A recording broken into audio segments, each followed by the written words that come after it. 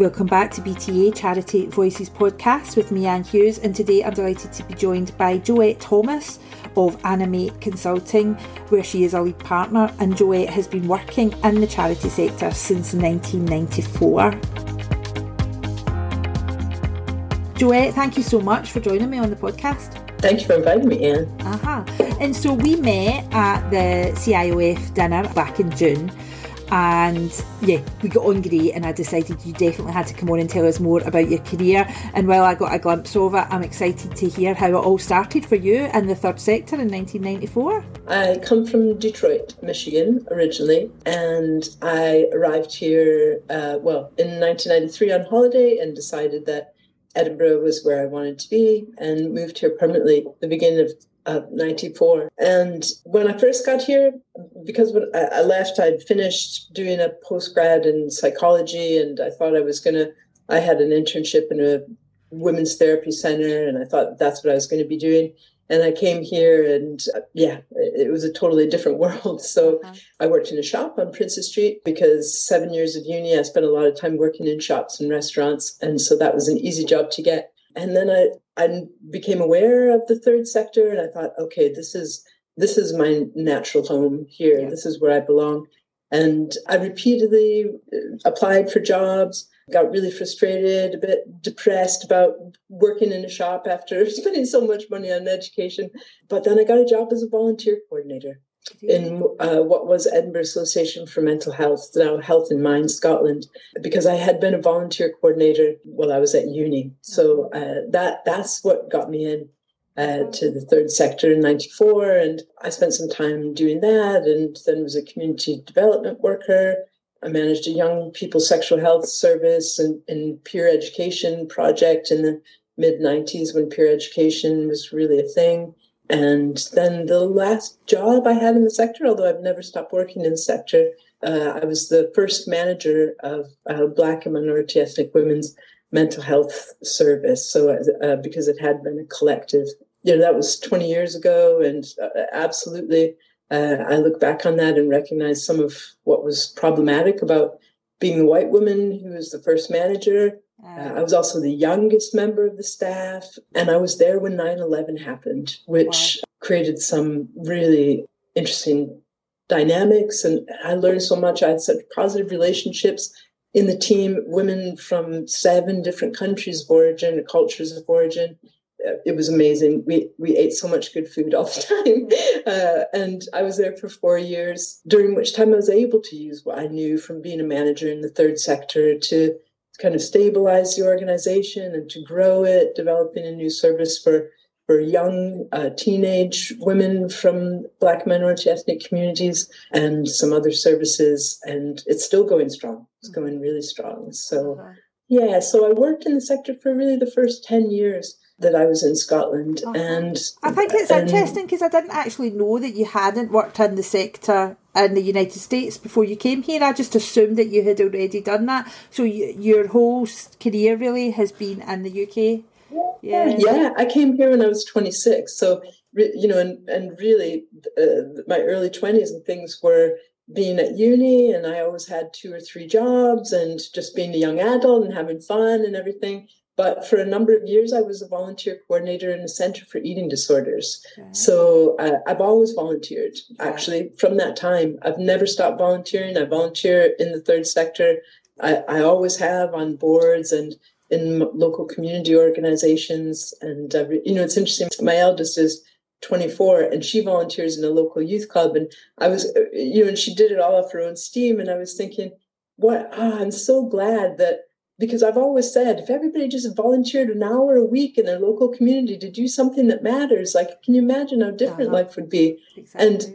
And so I was just thinking, you've picked that up, that one of the things you do is you help out. Yeah, that's funny. That's come up in the podcast a few times, people saying how their children are so engaged with the third sector and with charity and with donating and with volunteering and everything. And so are mine, but that's because I've always worked here. Whereas when I was a kid, did I know as much about charity? No, I didn't, actually. So I think it has to be more part of everybody's life, doesn't it, for us to get that push through, where everybody just does it automatically. And so then you became a consultant with Animate Consulting. Well, I went out on my own first, actually. Right. So I'll just in 2004, I left the organization I described because I'd become a single parent and I just couldn't manage school holidays. Because I have no family network here. So and at that time, I had the year before. In 2003, I was fortunate enough, I won a scholarship actually to train as a coach, which was a very new thing in the early 2000s. And so I spent 2 years doing that training. It was quite a big program. And so then in 2004, I set up Joette Thomas Coaching and Consulting. And, at that time too, leadership rather than management was kind of coming into vogue, and this idea that people were leaders. And that became my focus, really to the third sector. That's where I'd come from, so all the third sector stuff, evaluations and strategic planning and working with people in leadership roles. So I did that until we set up Animate in 2012. Right. So Animate celebrates 10 year anniversary this year, and So I'm just going to say this because it is something I'm dead excited about. But one of the things that we're doing is we've been working for the last 18 months or so on developing a program which we've called Agents of Change for young professionals between roughly 25 and 35. Who we've co-produced it with what we're calling a Young Professionals Development Program.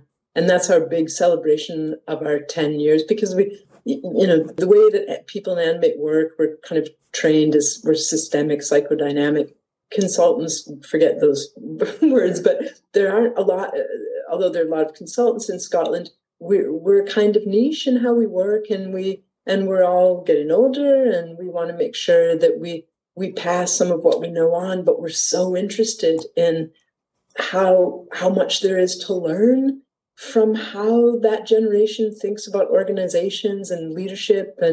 And so it's so we're hoping that that's going to happen. It's scheduled to begin in January of 2023.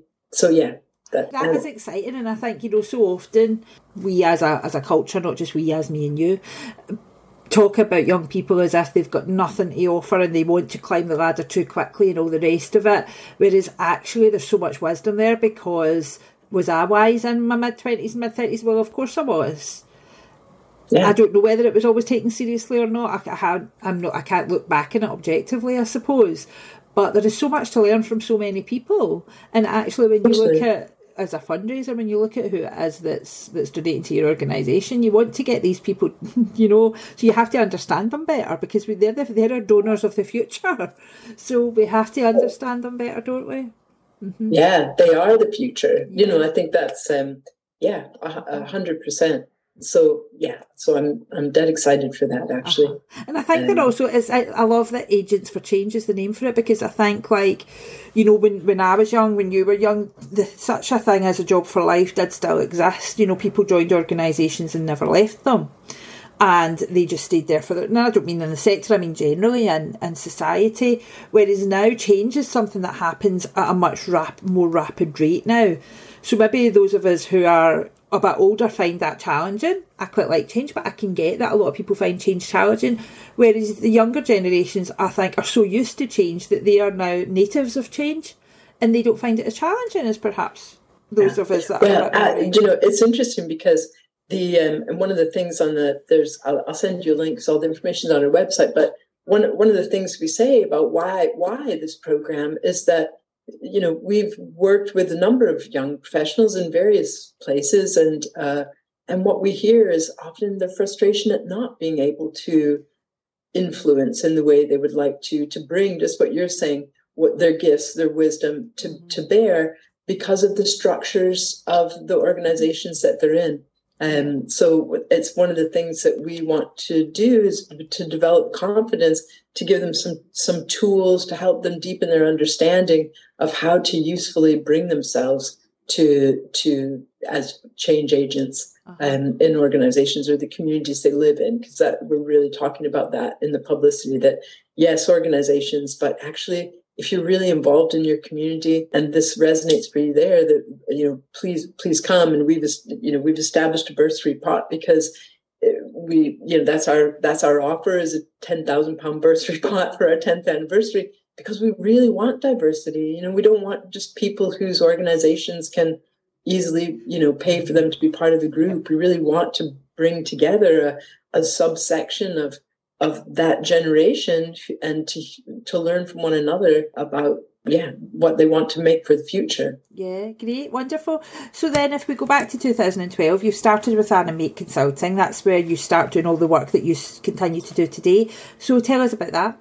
Yeah, so Animate is a small consultancy, and really it was 4 of us who had been sole traders coming together to be a team, wanting to be a part of a team again. And Animate was founded, our purpose, the way we talk about why Animate exists, is to support organizations that are trying to make a positive difference in the world, to be more effective at it and to enjoy it more.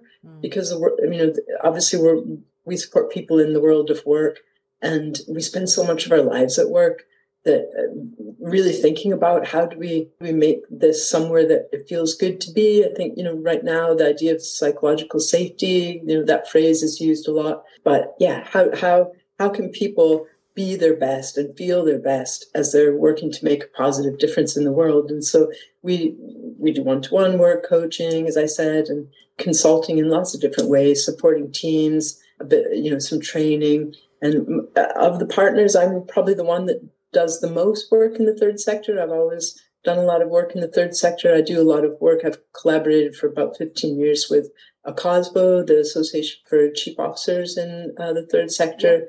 A lot of work in women's organizations and mental health services. They're just they've always been niche interests of mine. And we also work in the public sector, the NHS and Scottish Government.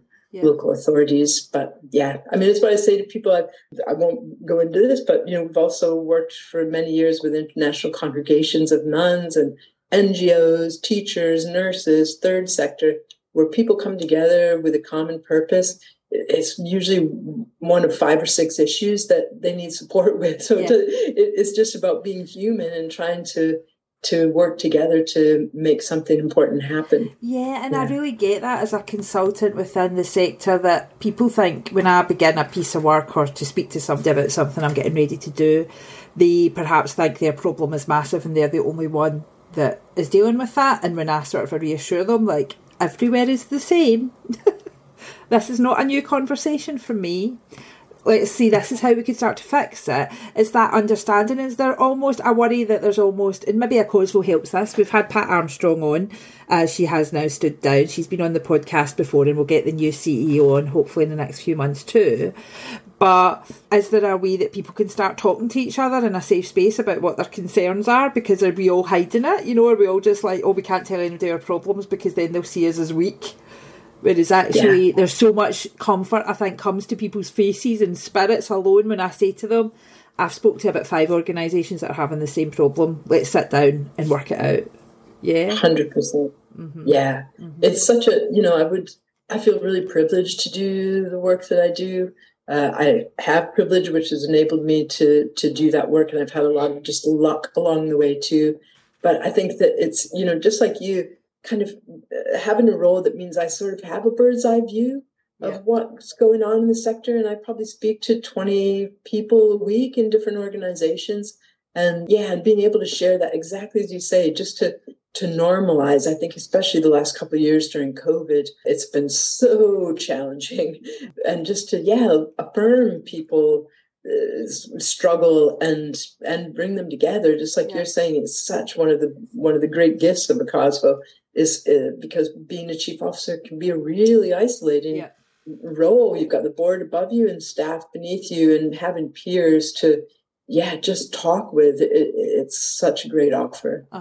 And so do you think that people are more open? How is that journey over the last decade to coaching? Because some people are like, coaching, and other people, I really need to have somebody to speak to about that and are really on it. And I'm imagining sometimes a chief exec would say, I need you to coach my team, and some of them will be really up for it and some of them won't be. Has the journey changed over the last decade for how people are open to coaching? That's a really interesting question, Anne. I'm thinking, and it's kind of, I guess because COVID coaching is so immediately in my thinking about how things have changed. But I think, so I guess if I was going to name a couple changes, first thought, best thought, one is that I think that people are more up for it and less uncertain of it. I think in the third sector, most people are familiar with support and supervision. Yeah. So it's not too big of a leap. But I think, I think the minute somebody is called a coach, people also think, oh, is that more like a counselor? Or, what is it? But I think people are more curious and interested in engaging with it. I think it's recognized in organizations more as something that can serve a purpose that it's hard to serve by someone within the organization. Yeah. And the last thing I'd say about that is that I think that I've definitely experienced, and here we are back to maybe younger generations, I have definitely experienced people that I'm coaching who are in their 30s, particularly maybe early 40s. They're really seeing it as a professional development, and they're coming with a much clearer idea of what they want from it. So rather than, I'll use this as a thinking space to explore, they're like, I want to think about how do I model the behaviors I want to see in my staff? I want to think about how do I sit back and what do I do when I'm now a senior leader. What do I do when I don't have any idea what my colleagues are talking about? Yeah, so just that. I really noticed that. And I do, I'm making that connection and answering your question. I really do see that more in younger people, younger professionals. Mm-hmm. Like, here's something I can get something from that's going to help me. This is what I want. And it's that willingness to have a wee bit of vulnerability and say, I need to learn more. And as somebody who's supposed the older generations now, gosh, how did it happen? I love it when younger colleagues, and I mentor quite a few younger women within the sector because it's just something I like to do. And I love it when they're therefore saying, I don't know how to deal with this, and therefore they want me to give them guidance, to give them some of my wisdom, some of my experience. They might end up doing it differently, but I love the fact that they're aware of the fact they have to think about it and talk about it, because we don't need to reinvent the wheel every time. We can learn from each other. Definitely. And I think that's one thing that one-to-one support offers. I think we feel, especially once we're into management and leadership roles, we feel pressure around us, and we also feel pressure inside us to do something that makes it better. Yeah. And, often we're now in uncharted territory. Nobody did anything like COVID before. Exactly. So what we need to do is slow down and think. And that's what the one-to-one relationship offers people. And to me, I always say to people this, like, you can set your doing down. We're here to think about your being. And I know you've said that your whole career has been in the UK, so you don't have experience of it in America, but I also know that you still have friends and family in America. Yeah. So you watch what's going on over there as well. Do you think that the sector, generally the third sector, operates pretty much the same, or do you see differences in it? I think the biggest difference, when I first came to Edinburgh, and Edinburgh Volunteer Organisations Council, which is part of the third sector interface in Edinburgh, they still produce what they call the Wee Red Book, and it was like a guide to all of the third sector organizations in Edinburgh. Actually blew my mind. I could not believe that so many charities existed in one city and that they were funded by the government one way or another. Mostly, of course, fundraisers, 100% public fundraising, all of that. But generally speaking, that's a smaller slice of the money that charities operate from. Because in the U.S., there's not a lot of state funding. As you said, I hadn't spent a lot of time in that world. But I definitely know that you're really looking at philanthropy, trusts, and foundations. There is a whole sector, but it operates in a much different way. Right. And yeah. Mm-hmm. And when you reflect on it then, on your career, which is, gosh, it's nearly 30 years old now, your career. More than 30 years. More than 30. If I think of, Wow, yeah. So it is. So, was it the right thing? Are you glad that you came to Edinburgh and started working in the third sector? Oh, 100%. 100%. I think, I think I said, my work feels like a privilege. to meet amazing people, to I guess everybody in the third sector is here because we have such a privilege because we can align our efforts with something that matters to us. Yeah. So, psychological research definitely shows that having a sense of purpose is one of the things that supports our resiliency and general reporting feeling happy.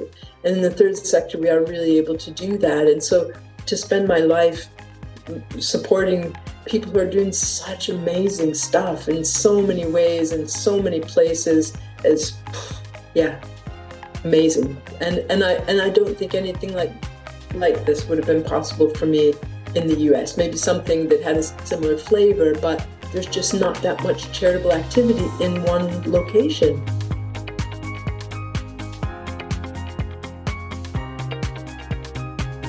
So, if you look back over that career, what would you say you're most proud of, Joette? I think I'm most proud that I've made that happen. Actually, Yeah. The last 20 years I have created my work life and what I've been able to bring to the world, if you will, and I do feel really proud of that. Good. Oh, and that you couldn't ask for more than that, could you really? What is the best piece of advice that you think you've ever been given in your career? I think the best piece of advice I've been given is to keep going. And that was given to me. I'll just quickly tell the story. When I worked in the shop on Princess Street and I kept applying to the third sector for jobs, and I'd always get positive feedback when they knocked me back. Sometimes organizations would then encourage me to apply for another job in their organization. And on 2 occasions, I didn't even get that. And I applied for a job at West Lothian Drug and Alcohol Project. I still remember. And the manager's name was Paul, and I can't remember his surname off the top of my head. But when he told me I didn't get the job again, and this must have been like the 6th interview I'd had, I burst into tears on the phone. And I said, I'm so frustrated. I keep getting positive feedback. And he said, just keep applying. He said, you gave a great interview. He said, here's what you need to know about the third sector. Once you're in, and you can move around as much as you want, but getting in can be hard. And it was so true. And maybe I applied for another job or two, and then I got the one at Edinburgh Association for Mental Health. And what he said was absolutely true. Yeah. Paul Mooney, that's his name, that I've just moved around and then moved out, but continued to be in that sense. It really is it's quite a community, the third sector. Yeah, I would agree. I would actually really agree with that. And that whole notion of just keep moving forward, just keep, there's no other way to go. But don't give up. With everything, with all aspects of life, but especially with your career, it's just like, just keep moving forward because you've got no option. You can't stay still and you can't go back. So you just need to find a way. And that whole notion of what's the next right step? What's the next? Because you don't need to know 10 steps ahead. You just need to know the next right step, don't you? And that's what gets you through, isn't it? Absolutely. And I would just add to that, and I think that was true in the story I told, and keep focused on your North Star. Like know why. If you know why, just keep going. Definitely. And is there a piece of advice, Joette, that you give to people time and again? I would say the best advice I give to people time and again is look after yourself. Because I think in the third sector, well, I know, in fact, there are a lot of passionate people who are passionate about the difference that they're trying to make through their work. And often that means that they override.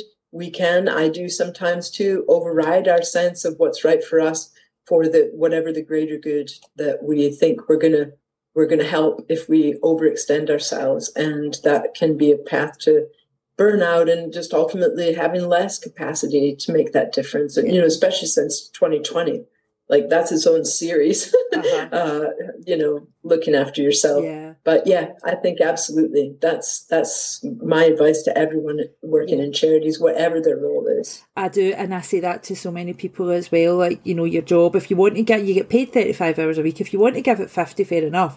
But it doesn't deserve your Saturday morning or your Sunday night or whatever, because then you burn out and then you've got nothing to give this organisation that you love. And if you think back, I know that you've been a consultant, so this is maybe, you need to reflect on it a wee bit, but the best team that you've ever been a part of, what made it so good? Yeah, when I was thinking about this question, I was thinking that actually, I've been really lucky because I can't think of a team I didn't enjoy being part of. And in true fact, I am part of an amazing team, and I've been part of teams that are amazing in different ways. And I think that the kind of common denominator, because usually where my brain goes when I get asked that question is I think of this restaurant that I worked in for 7 years when I was in my early 20s, which was just an amazing team to be part of. I think really from then on, the great teams have had a common denominator that people are able to show up as themselves and have that accepted. And that, generally speaking, people are there with positive regard for one another, that they're kind, and that time is spent on relationships. Whether that's like in the old days when we were all worked in an office, that, we maybe sat and chatted in the kitchen, or we went for a walk at lunch together, or as a team, we had, team development days, or, that was recognized in the organization that relationships are important. And, I think that all of those teams, and the one that I'm in now, there's a lot of laughter.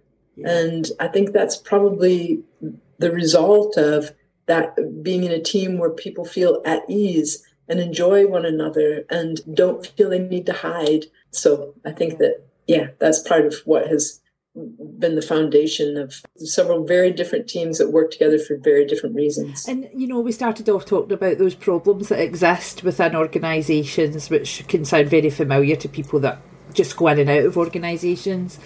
But actually, if you have people that have a sense of belonging and a sense of trust with each other, then those problems are maybe not going to happen, but also going to be easy to solve, aren't they? So it's worth trying to make it happen for your team, isn't it? Yeah, definitely. Definitely. Thank you so much for joining me on the podcast, Joette. It's been a pleasure, and I really appreciated being able to, you sent me those couple of questions, and I really enjoyed thinking them through, and I don't think I would have done that if you hadn't offered me this opportunity, so thank you.